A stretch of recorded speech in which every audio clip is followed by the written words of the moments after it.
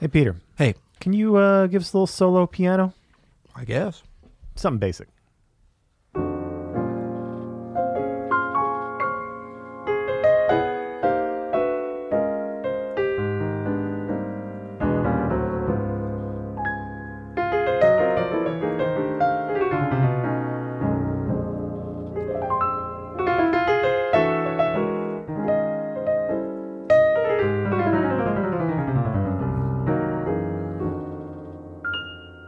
Call that basic? Basic solo piano, baby.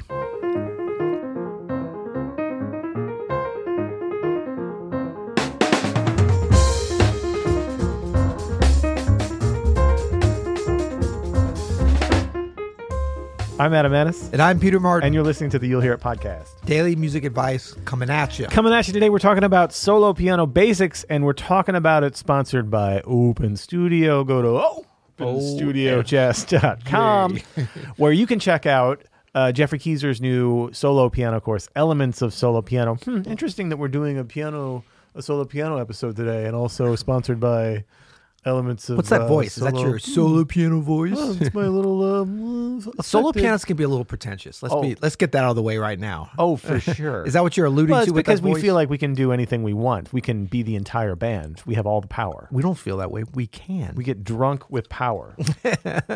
If not drunk on Granddad. Yeah, if not actually drunk. That's the ultimate level, when you can get actually drunk and be drunk on power and play everything. I feel like there were some live at Mailback Hall solo piano, but never mind. Anyway, today we wanted to talk about just some basic things, actually, that not even pianists could do, but any musician.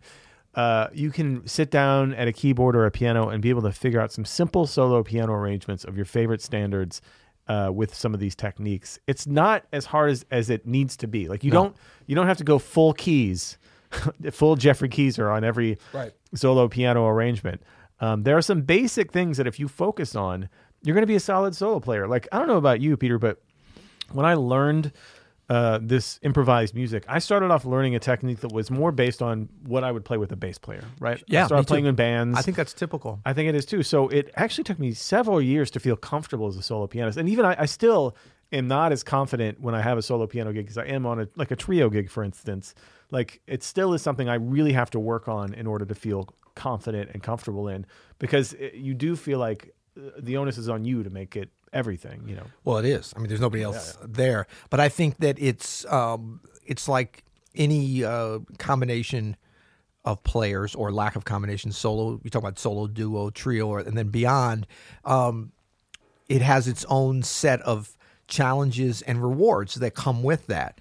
I don't think any situation. I mean, look, playing trio is no walk in the park either. No, but it's all in kind of how you look at it. Because some people it's so hard to play with a great bass player and a great drummer because their time is so good, their swing is so good. They care. If they have any problem, it's that they care too much. You know, but biggest fault is their biggest fault is they swing too hard. That's right. No, but I think that if you think about it, yeah, that is hard. But then on the other hand, it's the easiest thing in the world. Right. If you get the mindset of like, let me ride that wave. Let me not worry about am I as good as them. Let me just realize. Let me concentrate on the fact that I have the opportunity to really concentrate and to let them elevate me to another level. And so with solo piano, like, none of that's part of the equation because there's nobody to pull you down and there's nobody to elevate you. Because when you talk about trio, it's like, what's worse than a horrible bass player and drummer you have to play with? What do we usually end up doing? Yeah, I mean... Tell them to sit out. Yeah, that's right. And then we're back to solo anyway. Just go solo, yeah. Exactly. So I think the big challenge with solo... one of them is actually, so I was doing just a couple days ago some duo performances with guitar with the great Hamera Lubumbo. Yeah. And I realized like some of the same challenges with playing solo are actually there when you play duo, basically when you play without a bass player. Right. You know, and you realize what a foundational great thing the bass is. But we can bring the spirit of that bass with us when we play solo. Yep. And I think that, you know, a common entry point is, as you say, like you're playing with trio, you're playing with big band, whatever, and then all of a sudden, bam, you have to play solo. But that's a great entry point. I mean, a lot of pianists have done that. The way to sort of leapfrog over that uncomfortable period is to not feel like you have to duplicate everything to the bass player and drummer that aren't there. Right. That's the first thing. You got to get that in your mind. Yeah. But if you can hear all those things, then you're going to be in a good position. But don't feel like you have to, like if your confidence and your feeling of the groove and the form and all those things are just like the bass player and drummer were there, but all of a sudden you erased them. Yeah. And only you could hear what was going on. Right. Then, and if you play with that kind of a spirit, Right. then it's going to come across great, even if you don't have an advanced left hand or independence in the hands, because that's where it really gets interesting, when you have an advanced understanding and implementation of hand independence. And that doesn't come over. There's no way to have that come overnight. Yeah, there's no saxophone players that are sitting down on the keyboard with great hand independence just yet.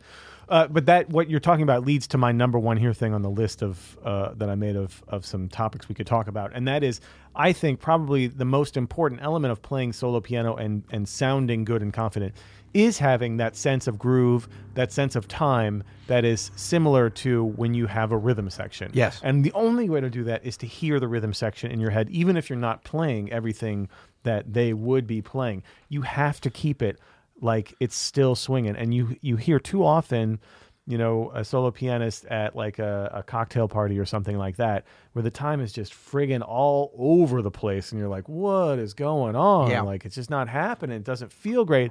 And when you hear a solo pianist like yourself or Jeffrey Keyser or a number of amazing, Kenny Barron comes to mind as one of the great solo pianists ever. Got a chance to hang out with Kenny Barron. He's Sorry, amazing. you dropped the name first though. What an amazing. I mean, player, I'm not an amazing hanging with him. I'm just person. listening to No, him. man. I was nervous because at the duo gig he was sitting in the audience. Woo! Yeah, that was woo. But talk about like an amazing groove and Yep. sense of time when he's playing solo. You don't really miss the bass player. And that's what a bass player's role is in the trio, is because they're usually playing that two feel or that walking bass line. They're Yeah. providing such a strong presence for the time. You really have to have that going in your mind at all time. Now, the first way to apply that to your practice, if you want to become a decent solo pianist, is you have to work on your two feel. You Yeah. just have to. Yeah. There's no getting around that if you want to play in a swing or straight ahead manner. Like, you have to just sit there.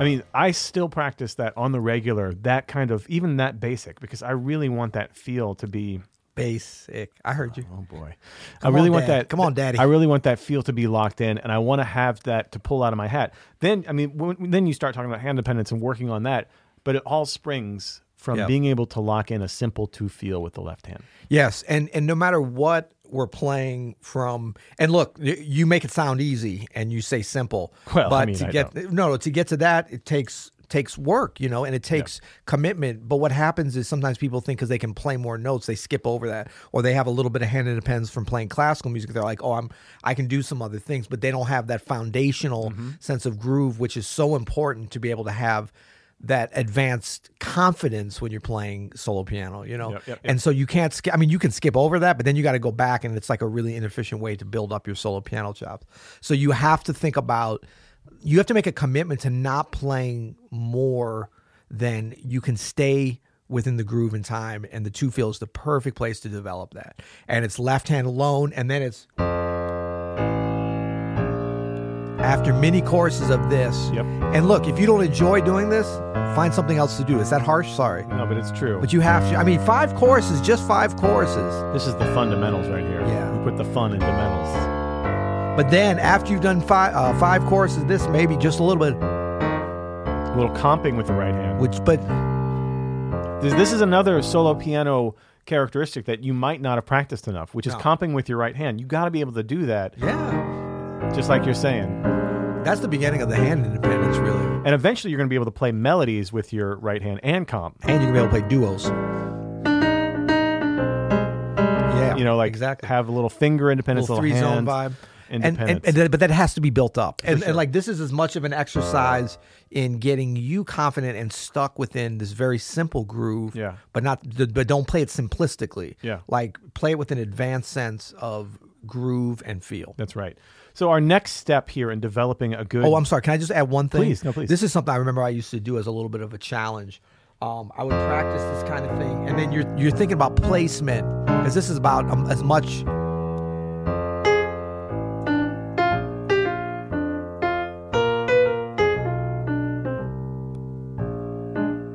whether it's a melody or but you just have one thing happening. And if you do like one thing that's a little bit off rhythmically, like you're not in the groove and you hear that, then you lose that chorus. So say you're going to do 5 choruses in a row and you get to the third chorus and you do one thing, then you get bounced back to 2. So you don't get to 5. They have to be 5 perfect choruses. Man, I love it. Is that dogmatic? No, it's just drop down and give me 5 choruses right now, son. It's just dogmatic enough. So the next thing that we're going to build on here is Southerners are very dogmatic. You ever notice? I'm from the South, so I can say that, right? You are, yeah. But and they are, and you are. But one thing that we can build on from this is now like a solid foundation of rooted voicings. This was something that I was definitely lacking. Where's this idea rooted in? What's that? Where's this idea rooted in? Oh, buddy, okay, sorry, buddy. It's rooted in the truth, because you need these to be able to play some solo piano. And we talk about this one concept a lot, and for a good reason, and that's root and shell, or root and shell pretty. And because it gets us everywhere we need to go. I can stick just with like my two feel with just root and shell in my left hand, and that frees me up to do.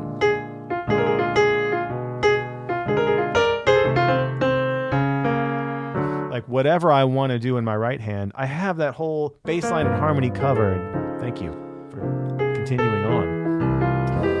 Woo! I have everything covered with that root and shell. And then if I want to add pretty notes with the rest of my right hand, now we're talking about real finger, real hand independence, middle hand ideas, which is not basic, but it springs from the root and shell concept. Yep. I love it. And then the thing too we want to stress is like, we're building these elements and these skills up. This might be a month of each of these, or it might be a week depending on your practice time. But like you talk about the groove, the feel, the two feel, and then the simple comping, then the root shell pretty. Yep. Like we're not just working on those and abandoning this is additive. That's right. And by root shell, we mean the root in this case of F7. Stumbled there for a minute. F7, we mean the 3rd and the 7th, or the 7th and the 3rd. E flat and A in some combination. That's what we mean by root shell. And by pretty, we usually mean things like the 9th, the 11th, the 13th, the 5th, all that stuff. By pretty, we mean me. Okay, the next concept we want to talk about, we have now some voicings. We have a 2-feel. Hopefully our groove and time is being worked on. I think what really sets good solo pianists apart from great solo pianists is the use of dynamics, because nothing is worse than hearing. That's bad.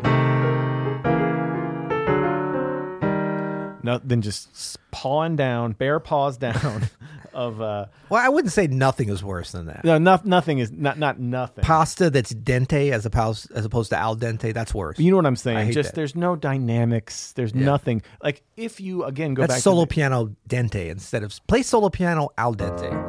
Keezer has this thing where he talks about 3 kinds of dynamics. The melody is the loudest. The bass line is second loudest. Yeah, come on, Keys. And then the comping that you're doing with the left hand or the middle hand is the sort of mist in the air. Yeah. Well, I almost missed that, but I'm glad you pointed that out.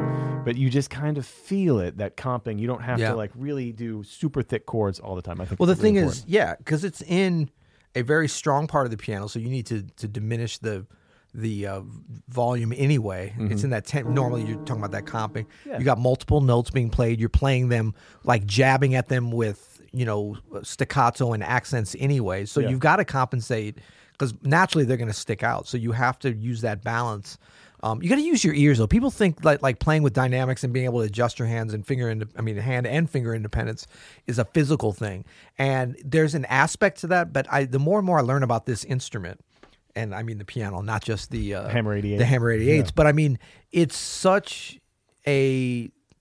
much based upon listening in real time. For sure. Active listening. It's like the whole thing. I mean, it's just like, and I really make parallels with, the more I learn about running and stuff, it's like, it is not about the muscle. It's about your mindset. Yeah. It's about your mind and like, can you do this or not? Of course, your body, just like with the piano, you have physical limitations. You can't will yourself to reach a 12th or anything.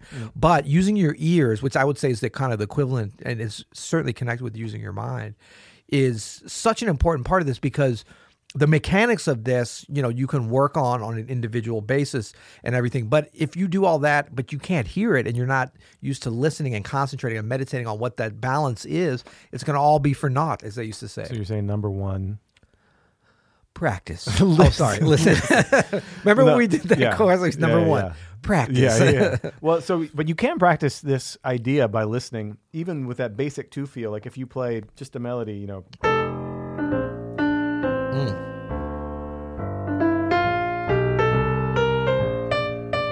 Trying to bring out the melody as opposed to that two feel bass line. Yeah. You can make one a little louder than the other. That's the easiest way to practice this. 2 notes at a time. It's not that hard. You know, you can practice that for hours and you will see such amazing results if you concentrate and like really listen. Sure. And like I noticed, I don't know if they caught it on the camera because we are on the YouTube's. Big shout out to YouTube. Keep on Googling, keep on searching. Oh. Come on now. You get a certain look, a little bit of a transfixed look when you're kind of concentrating, even on a simple thing like what you just played. I look like an idiot. Well, no, but it's not about. But you know what? Thinking so hard. But that's what. But it's a concentrated.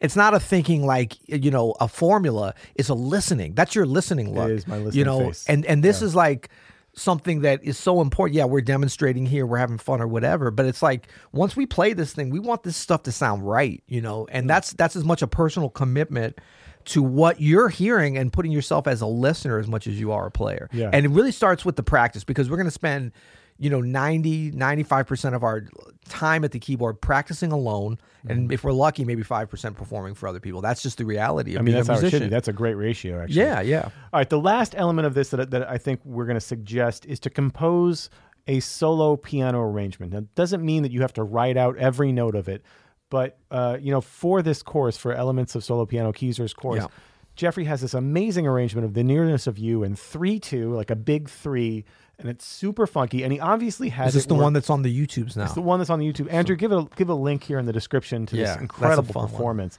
and we have it all transcribed. You can check it out on the SoundSlice. And if you see on the Elements of Solo Piano course at the bottom that we have a guarantee for everyone who bits the course, they will be able to play The Nearness of You. No.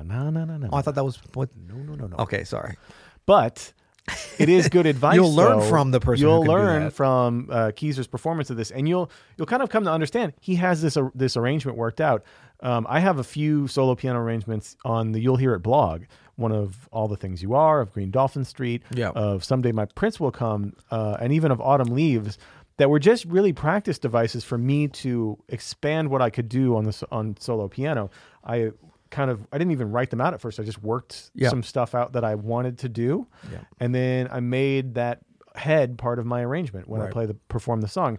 That kind of thing, though, once you do that, those elements start showing up in other tunes you're doing. You're kind of like teaching yourself how to make an arrangement on the fly by coming up with an arrangement that you repeat over and over again. It's kind of like a framework or a system for playing that. It's not about the style or about how much do I use my left hand, how much do I use right. It's really a system for navigating this wonderful instrument and being able to exploit it in a way for the music, for how it sounds to you, and then build upon that. Absolutely. And although you're right, we cannot guarantee you're going to be able to play The Nearness of You to the level of Jeff Keezer. We are legally not allowed to guarantee that as part of this course, but we cannot guarantee that you won't be able to either, right? That is a triple negative. No, we cannot guarantee. Cannot not guarantee that you won't be able to not play like Keezer. Exactly.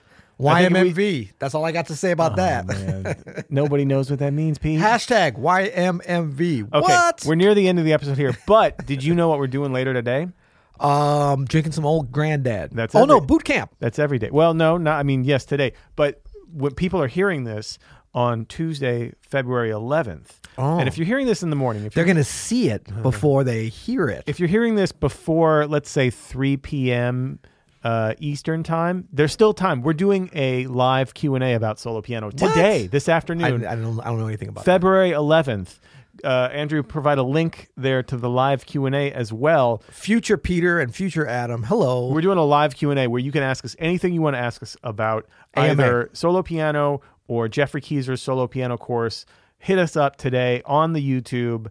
Follow the link in the description. That's if you're listening to this on the morning of February 11th. Let me check my schedule and see if I'm available. Because a lot of people listen to the latest episode, so we thought it'd be cool to maybe do a little Q&A after this. I'm looking forward to that. I got a couple hours to prepare. That's right. Please leave us a rating or review. Yeah. And don't stop watching now because we've got a special. We don't have do we have a special bonus? No. Okay, but no, we do. I have a special bonus. I mean, other than they're invited to a live Q&A with Peter and Adam, that's pretty exciting. We gave that away already. No, but leave us a rating and review because, like, you don't have to pay us for this. This is a public service, no problem. But if you want to give back a little bit, if you want your karma to be right, if you want the next time you get on an airplane to be confident to know that your karma isn't off and that plane's going to go down in a fire. Sorry. Here we go. Is that too far? Here we go. Too much? Too soon? Okay. A little too no, soon. Anyway, if you want some good karma in your life, leave us a rating and review. Notice we don't say leave us a 5-star. Leave us whatever you want. we Actually, should, leave though. us a 7-star. Leave it a 7-star rating and review? Are you We're kidding getting me? back on that, man. People used to do it. But we did have a fun comment, and we're reading all of the ratings and review, and we're reading all the reviews. If you leave us a review, even if it's horrible, we'll do it. But we had a fun one that was Peter and Adam. I regret the loss of Podcave, which with its Batman reference captured so well the whimsical coolness of your show. I have no love for the Pod Suite. Come on. Which sounds like a software solution. That's true. It does. It does kind of sound like a software solution. Yeah, come on, Andrew. Your show rules. Do it from the Pod Palace. I mean, that sounds slightly pretentious. Cheers, David in Ottawa, More than Canada. slightly. Man, I love Ottawa. That is one of my favorite. People are funny up there. It's such a cool city. Yeah, it's very funny.